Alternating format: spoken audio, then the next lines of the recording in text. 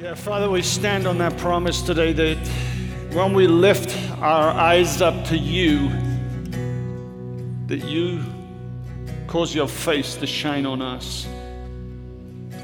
And Father, I pray that whatever we need in this place today, whatever anybody needs, that you, through your Holy Spirit, would take your will for us in your word and reveal it to us. God, we thank you for just the privilege of worship, and we pray, Father, that you would just, having righted our hearts in your presence today, that you would just cause our will to realign with yours. In Jesus' name, amen. Amen. Do take your seats. Good morning, everyone. Welcome to Central. Thank you, guys. It's great to be with you this morning, and thank you so much for coming. I thought you'd have been out there in the 90-degree weather this week, and it's really good to see you with us as we continue our series, Ancient Mind, Modern Heart, with a look at Psalm 67. Psalm 67. If you have a Bible, you can turn there. Now, I'm pretty sure that we have all had moments where we've wanted the week to end, right? Or we've wanted something to end so that something else could begin.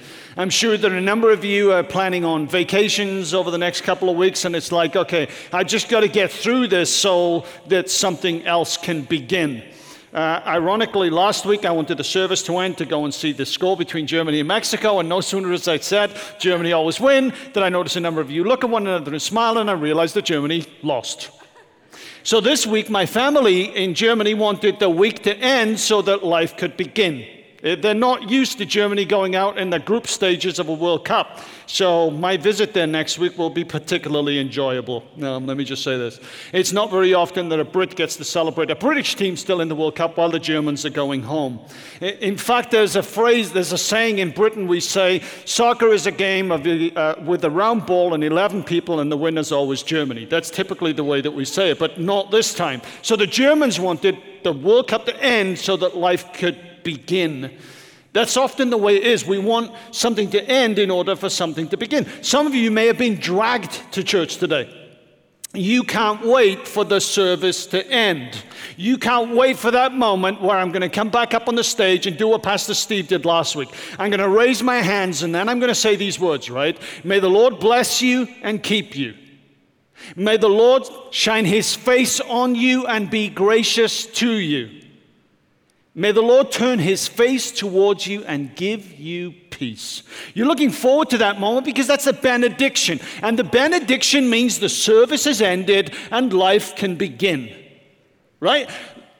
That's the kind of idea. We all know about benediction. Benediction comes at the end. And it's at the end because now that's finished, the service is finished, and now life can begin. A benediction, the end. One commentator writes this about benedictions. He says the benediction at the end of a worship service is a prayer that the blessing received at the sanctuary will go with the worshipers and link the going out of the worshipers with the ongoing blessing of God in all the fundamental aspects of their lives. The benediction comes at the end. Those of us who've grown up in church know this. The benediction is at the end. The invocation is at the beginning. We've grown up with it. We're familiar with it. The benediction is at the end. Have a look at Psalm 67 and verse 1. Psalm 67 and verse 1 says this. May God be gracious to us and bless us and make his face shine on us. The benediction comes where? At the end. So why does the psalmist put it at the beginning in Psalm 67? See, the benediction is a bridge between what happens in here in the worship service, or in Psalm 67's context, what would happen in the temple, and then what happens in the rest of life. So why does the psalmist begin Psalm 67 at the end? Because he wants the Israelites and the people of God to realize that when the service ends, serving begins. Psalm 67 is a bridge between what happens in the temple, what happens in the church, and what happens in the rest of life. Psalm 67 is trying to get these ancient minds to live with faithful hearts. And I believe that what is true in the context of Psalm 67 back then needs to be true in our context today. We need to get back to the thrust of Psalm 67 and realize that authentic worship is only as authentic as the practices of those worshiping. That's basically what the psalmist is saying. He's saying, look, it's one thing to come into a worship service and find yourself connecting with the people on the inside, but we've got to get back to the heart of what worship truly is. And that's why this psalmist begins at the end. This is a psalm designed to remind the people of God what happens when the service is over. And so he starts at the end. He begins at the end. And so what the psalmist is essentially doing is reminding God's people of three truths about worship. And to get to that point, he takes that Aaronic blessing of Numbers chapter 6 and he puts it right at the beginning of the psalm to try and transition God's people from worshiping here to living out there. So he starts at the end, firstly, in order, to remind God's people of the priority of worship. As soon as God's people would have heard this psalm being read, they would have recognized, wait a minute, this is the Aaronic blessing of Numbers chapter 6. This reminds us of the importance of worshiping God as a called out, set apart covenant community. Numbers chapter 6, 22 through 27 is where Psalm 67 verse 1 originates. This is what we read. The Lord said to Moses, tell Aaron and his sons, that's why this benediction is called the Aaronic blessing. I hope you understood my accent there. Don't know how you would say it, but I say the Aaronic blessing. That's not ironic blessing. I'm not saying that. Okay, it's the Aaronic blessing. This is what happened at the end of the covenant. God had established a covenant with his people, the covenant of Sinai. He called them out of Egypt. He led them into the promised land. He'd revealed his will to them. And at the end of this, God comes to Moses and says, call Aaron and his sons and tell them this is how you are to bless the Israelites. This is the Aaronic blessing. And this is what you do, Aaron. This is what you say. The Lord bless you and keep you. The Lord make his face shine on you and be gracious to you. The Lord turn his face to you and give you peace. And in doing this, God says, look at this, verse 27, so they will put my name on the Israelites, and I will bless them.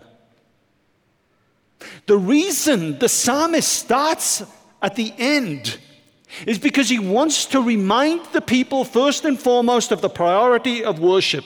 And the point of it, worship is an encounter with the living personal God who redeems, who sets free, and who reveals himself to his people. Starting with this famed blessing, affirmed the priority of worship for God's chosen people. And the psalmist achieves this by doing two things with this Aaronic blessing of Numbers chapter 6 that emphasizes this important truth. The first thing he does is he moves from you in Numbers chapter 6 to us in Psalm 67 and verse 1. You can look at it like this. In Numbers chapter 6 we read, the Lord bless you and keep you. The Lord make his face shine on you. So the whole idea is of the priest standing at the front, in the way that we would do here. Last week, Steve ended the service by doing this Aaronic blessing over all of you. And it's you. It's as if the priest is the mediator of the divine blessing, bestows the divine name on God's people. But in Psalm 67, it shifted. May God be gracious to us. May God bless us. May God make his face shine on us. It's moved from you to us. In a sense, it's moved from me to we. God wants his people to realize in Psalm 67 and verse 1 that the priority of worship is for a community, not just an individual. Far too much of worship today is about me, not we. And so the psalmist brings the benediction to the beginning, subtly changing the words from you to us to remind God's people of the communal imperative of worship. It's the first thing he does. Shifts from you to us.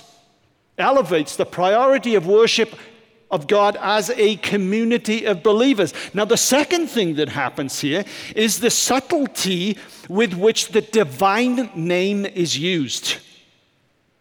In Numbers chapter 6 and verse 27, we read that the priest basically puts his name, God's name, on the Israelites, and this blesses them. This is the use of the divine name. The divine name here is Yahweh. And so after worshiping God, having received this blessing from the priests, the divine name was put on God's people. This divine name was a unique name. This name of Yahweh was the covenant name that established the nature of the covenant between God and his chosen people. That made them unique. You see, in Genesis chapter 1, verse 1, the first name for God that we read in the Bible is Elohim. Elohim is that general name. It's the name for God, the creator, the powerful one, the almighty one. But this is Yahweh. What's significant about this is that Psalms 42 to Psalms 83 are part of what is called the Elohistic Psalter. That basically means that in this section of the Psalms, for these 41 Psalms, the name of God that is mostly used is that of Elohim, not Yahweh. But the number 6 blessing is a Yahwistic blessing. It is a blessing that is particular and applies to those people who had agreed to walk in covenant relationship with God. They had been blessed in a way that the peoples of the world who didn't know God like this had not. And so in bringing this benediction right to the front of the psalm, the psalmist is beginning by reminding God's people that they know God and they can be known by God. God knows them. That's what we sung. It doesn't matter what you're going through. It doesn't matter how far you've sunk. It doesn't matter what you've experienced this week. God knows you. God loves you. God's called you. God has put his spirit in your heart. God is working in you. You are his. That's a deep, powerful truth, isn't it? But in switching the divine name in this psalm to Elohim, something is going on. See, Psalm 60 through Psalm 67 only have the divine name Yahweh mentioned once in Psalm 64 and verse 10. This section of the Elohistic Psalms stand out because God's name is referred to kind of 5 times, and yet the divine name isn't used. It's only used in 64 and verse 10. Now note that the divine name of Yahweh is used 3 times in Psalm 59. It is used 5 times in Psalm 68. It is used 5 times in Psalm 69. And it is 5 times combined in in chapter 70, Psalm 70 and 71. But in this section from 60 to 67, the divine name is mentioned 5 times, but not by the name of Yahweh. It's only the name of Elohim. Something's going on here. The blessing of God in Numbers is attributed to God calling people out and putting his blessing specifically upon them. And then the psalmist begins with the Aaronic blessing in Psalm 67, and then he switches it subtly with the name. There's a name shift from that covenantal name to the more general name. Why would God do that? Why would the psalmist do that? To understand this, I want to take you back a number of years, 1992, I believe it was, in Germany. I was in Berlin, and I was leading a team of people, and this gorgeous blonde lady had walked to come across my path, and she was always the last person on the square in Berlin. That's the bombed-out church. If you've ever been to Berlin, there's the main square with the bombed-out church, and part of it is still bombed as a remnant to the German nation, never to allow the Second World War to happen again. And I would have to stay on that square until the last person had finished. And Vibke would always be talking to people, and it was just great. 25-minute walk back, got to know her a little bit, and then to my horror, I discovered that she was only going to be there for like a few days, and then the team asked me to take her to the train station to catch the train home. Not a problem for me. I thought, this is awesome. I thought, I really need to get her details, but it wouldn't be appropriate for me to look up her name on the computer and use it this way. I need her to give me the details. Well, I'm standing on the train, and I'm thinking, how do I get a name and a number? And I knew a name, but the number and address. And the only thing I had in my back pocket was an evangelism tract. Right? And for those of you who don't know, an evangelistic tract is basically a piece of material that basically tries to take deep, complicated truths about God and make them really simple to those people who have no faith, a little faith, or are just starting in the faith. That's what tract does. And so basically, I pulled the tract out of my pocket, and I said to Vibke, hey, could you give me details? Because I may need to send you some information through worst chat-up line in history, I know. And she wrote down her name and her address and her telephone number and gave it to me. And I kind of put it in my back pocket. And then she went home. And I called her about 2 nights after she got home. And her mother answered the phone, didn't speak English. I didn't speak German. It was... I'm like, oh, Lord, this is disaster. And then her father came on the phone, and her father said, Vibke's not there, and he gave me another telephone number. And then I called that telephone number. A guy called Lothar picked up the phone, and Lothar said, Vibke's not here. She's just gone home. And I thought, do I do this a third time? I did it a third time, and the rest of it is history. But the point is, the only thing I had on me was an evangelism tract. Why did I have an evangelism tract? I had an evangelism tract because I was involved in evangelism. I was leading a team of people to declare complicated, complex, deep truths about God in a very simple form. If you want to understand what is happening in Psalm 67, you have to understand that the author is trying to remind people of the priority of worship, and it's based on the fact that God sought out his people and put his covenant into their hearts. And that was a deep, complicated truth that was only true for them. But as you'll see in the rest of the psalm, the people of God had the responsibility to take this message of this God to the rest of the world. How do you do that? You do that by taking a step back and actually writing these truths about the covenant in a very simple way. That's the reason that the name switches from Yahweh to Elohim. It's as if Psalm 60 through 67 is kind of an evangelism tract. It's there to enable God's people to simplify that message, make it more understandable to those people who are on the outside of the people of faith. So he switches it up. So what we see here then is that the psalmist begins at the end in order to remind God's people of the priority of worship. And the priority of worship is always this: love the Lord your God with all of your heart, with all of your soul, with all of your mind, with all of your strength. That's it. Love him. But is that where it stops? No. That's where it begins. And in order to emphasize that, he switches that name from Yahweh, the covenantal name that's all about us and what God is saying to us and how good it is to be a part of our tribe and our family and our nation, me. And he switches this to the name Elohim, which suddenly has a global, universal perspective. Oh, wait a minute, this isn't about us alone. This is about the world. And that leads us to the second point. Why does he start at the end? In order to remind them of the purpose of worship. The purpose of worship.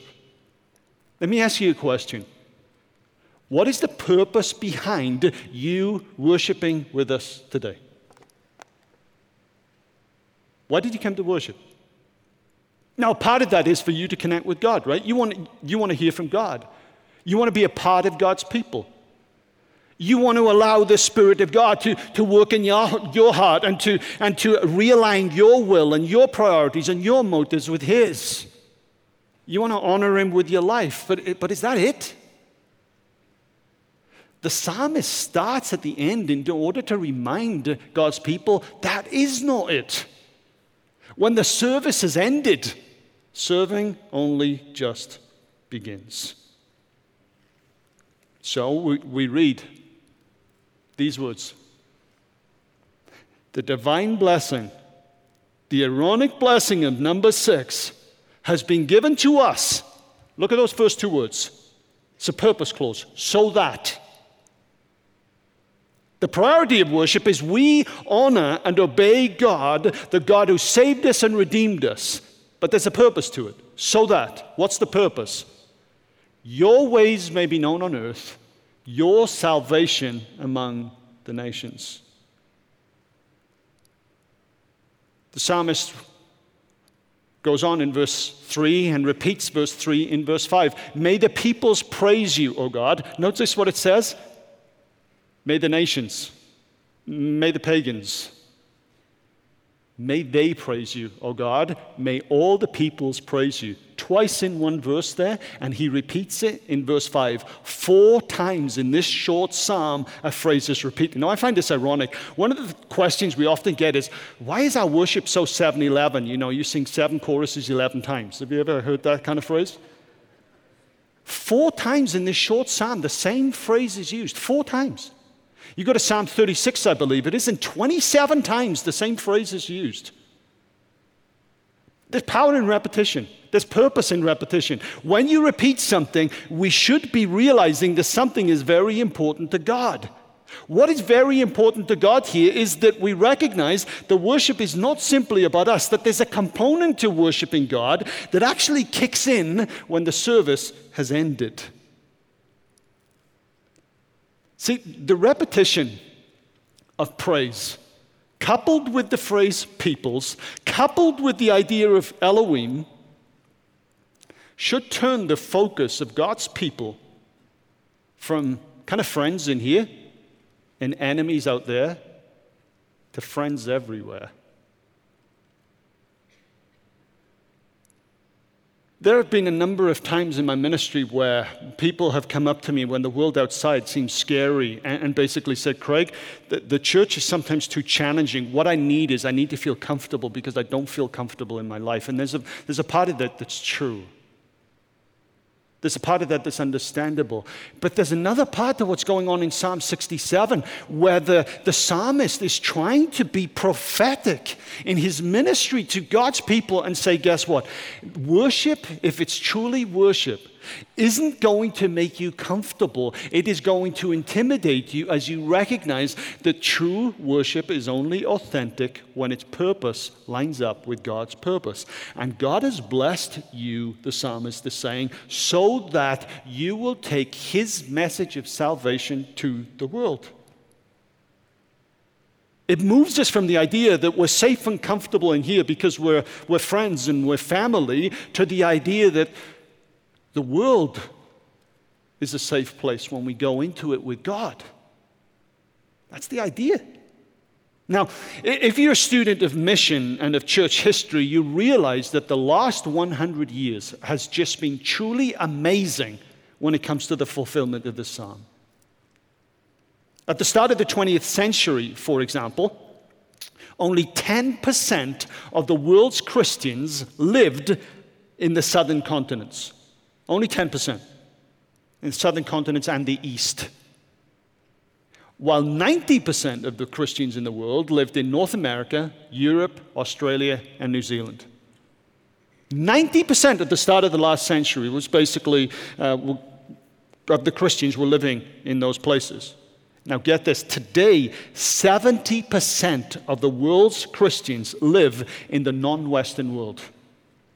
70%. How is this possible?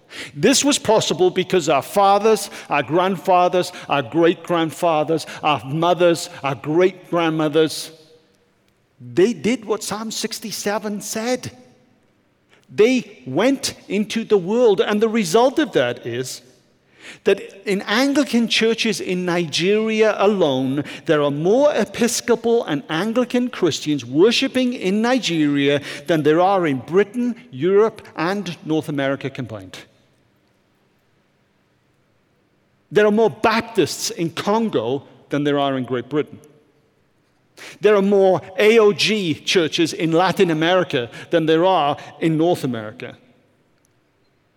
How is this possible? It's possible because our forefathers looked at Psalm 67, engaged with the Bible in a new way, and recognized our worship is only authentic if we practice what is important to God. See, the Jews had a problem. The part of the problem was with the kind of ascent of David and the blessing of God that came upon the nation of Israel as a result of David's reign. They kind of figured that the whole thing was about them. But what God wanted was to take them back to the Abrahamic covenant. Remember, God called Abraham and he said, Abraham, I'm going to bless you, and through blessing you, I will bless the world. God's plan, even in the Old Testament, was for his people to go and share his goodness, his glory, and his fame with the world. But they weren't willing to do it. This psalm begins at the end in order to remind people of not just the priority of worship, but also of the purpose of worship, that the world will hear the salvation of God himself. Now, the key question that comes to us is, okay, how do we do that? The whole idea of living a life which radiates, proclaims, in word and deed, the goodness and the glory of God in Christ is something that intimidates us. So how do we do it? If this is a requirement of authentic worship, the challenge is, how do we do this? And that's the third thing that this psalm does. The psalm reminds the readers of some of the practices of worship. Priority of worship. Hey, we worship a God who's called us and set us apart. But this God hasn't called us to just be comfortable in here. He's called us to basically go and share his goodness and his fame and his glory throughout the world. Well, the question is, how do I do this? The psalmist actually uses a simple tool which encourages people to do it naturally. Let me explain what he's doing like this. In the early years of our marriage, I was really, really bad at getting Vibke gifts. I would get them wrong. I'm not a gift guy. When it comes to birthdays, I don't need a gift. When it comes to Father's Day, Christmas, I really don't mind it. But Vibke's love languages was quality time and gifts. Mine is more to words of affirmation. That's basically my love language. So when it came to gifts, I really sucked at it. I was not good at all. You've all heard about my board game fiasco, right? I bought Vibke a board game because I liked it. And so this is a great example of a gift that meant more to the giver than it did to the receiver, right? I think some of us, when it comes to some of the practices of worship, we give God a board game and we expect him to be content with that. Here's what I mean by that. There's a lot of talk in the church today about worship being authentic. Oh, I'm looking for a church where the worship is authentic. Have you ever stopped to consider what that actually means? When you talk to a lot of people and you dig into this and you say, okay, what do you mean by authentic worship? Typically what they're saying is, well, I want to experience something. I want to feel it. Worship is really authentic when I feel it, when I experience something. Now, we'd all agree that there's nothing wrong with that, right? But if our focus on authentic worship is only upon our experience, then aren't we giving God a board game? Aren't we basically saying, hey, what I think God needs is what God gets? And what the psalmist does here is he rewrites the script and he says, listen, worship isn't actually about what you feel. Authentic worship is only as authentic as the practices that derive from it. A real gift of worship, a real gift, involves knowing what is important to the receiver of the gift. Worship is only as authentic as the practices of those who are participating in it. The psalmist begins at the end because he wants to remind people what authentic worship really is. Now, what are the examples of authentic worship? How is the psalmist encouraging God's people to bless the world, to take the good news of Jesus to the world? He does it in two ways. Firstly, he basically says, look, you actually worship authentically when you express thanks for God's blessing. When you came in today, were you thinking or driven more by what you lack than what you've received? Is your prayers driven more by what you need than what you've received? Look at what the psalmist says here, verse 6. The land yields its harvest. God, our God, what does it say? Blesses. Present tense. Present tense. This is not past tense. The part of the problem with the numbers, the Aaronic blessing, is that you can do this, may God cause his face to shine on you and give you peace, and you've got anything but peace. You may be battling a health issue. You may be battling a relational strain. You may have no money in your bank account, don't know where the next meal is coming from. And this Aaronic blessing comes over you, and it's kind of talking about a reality that isn't yours. That's not what this psalm says. This psalm says that what is happening here, the psalmist has put that Aaronic blessing at the front in order to remind God's people what authentic worship looks like in a season of prosperity. God, our lands have yielded harvest. Now remember, they would have famine over and over again. You have blessed us. Authentic worship looks like us having the courage to thank God for what we've been blessed with. Let me ask you, what has God blessed you with even this week? Has he blessed you with a marriage that's deeper than it was last week? Has he blessed you with a family that is so tight? Has he blessed you with a job that is provided? What has he blessed you with? Has he blessed you with friendships that other people don't get to enjoy? Authentic worship takes what God has blessed you with and seeks ways of using that to bless the world. The land has yielded its harvest. God, our God, has blessed us. And that's why the psalmist says, in worship we acknowledge that we are being blessed in order to be a blessing. So the next verse, verse 7, says this: may God bless us still. Why? So that again all the ends of the earth will fear him. As the people of God, the Israelites were called to reflect God's nature, God's characteristics, God's attitudes, and to take that into the world and demonstrate it through their actions. This is authentic worship. The psalmist begins at the end in order to remind them, not just of the priority of worshiping a God who'd saved them and redeemed them, not just about the purpose of worship, which is to take God's good news to the ends of the earth, but also of some of the practices of worship. And we can take God's goodness to the world in a very simple way. Think about the ways that God has blessed us and take that blessing to the world. Church, that's why we do the Water's Edge Network. Last weekend, we invited the members of this church to vote on whether to merge with Overflow Church in Benton Harbor, another church running about 300 people, a great church. But they approached us in October of 2017, said, would you consider merging with us, inviting us to become a part of your Water's Edge network? And so the elders and I and our staff, we reflected on this, we discerned this, and we opened the doors of our church. And through your members last week, 92% basically said, let us take the way that God has blessed us organizationally, and let's bless the world through it. That's what the Water's Edge Network is. It's not complicated. God has blessed us in order to be a blessing. How can we organizationally do that? The Water's Edge Network is one way we can do that. But how can you organizationally do that? As a couple, as a family. God has blessed you to be a blessing. What has God blessed you with? Right now, what is the blessing that you can naturally bless God with for the sake of others out there? Don't overcomplicate this. It actually is really, really simple. Now, I know that there are times when we can't wait for church to be over.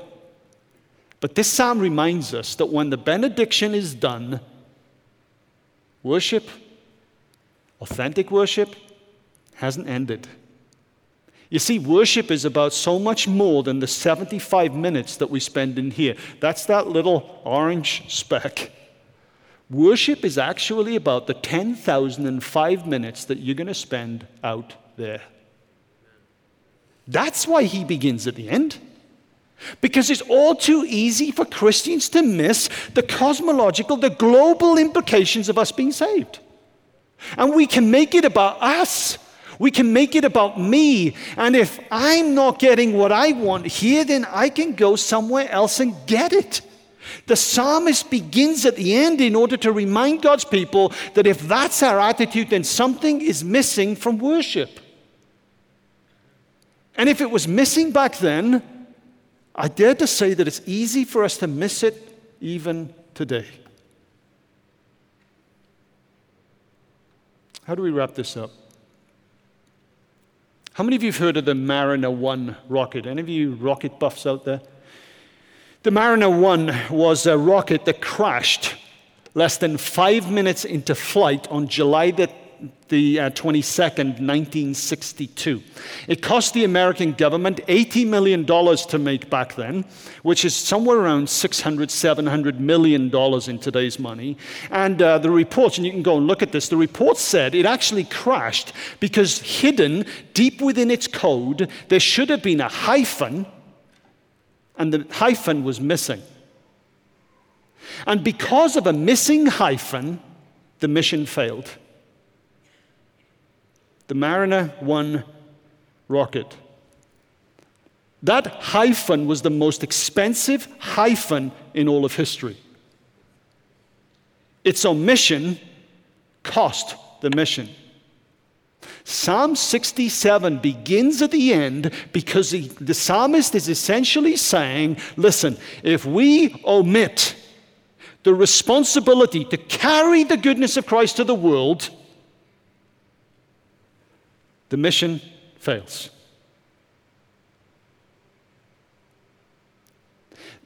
The reluctance that we have to share our blessings with the world is one of the most costly omissions in the church. This is an important hyphen that belongs in our lives too. It doesn't seem like much, does it? Sharing our blessings with the world. It's easy to overlook. But Psalm 67 says, look, without it, our mission fails. That hyphen, sharing our blessing with the world, is what our forefathers did really, really well.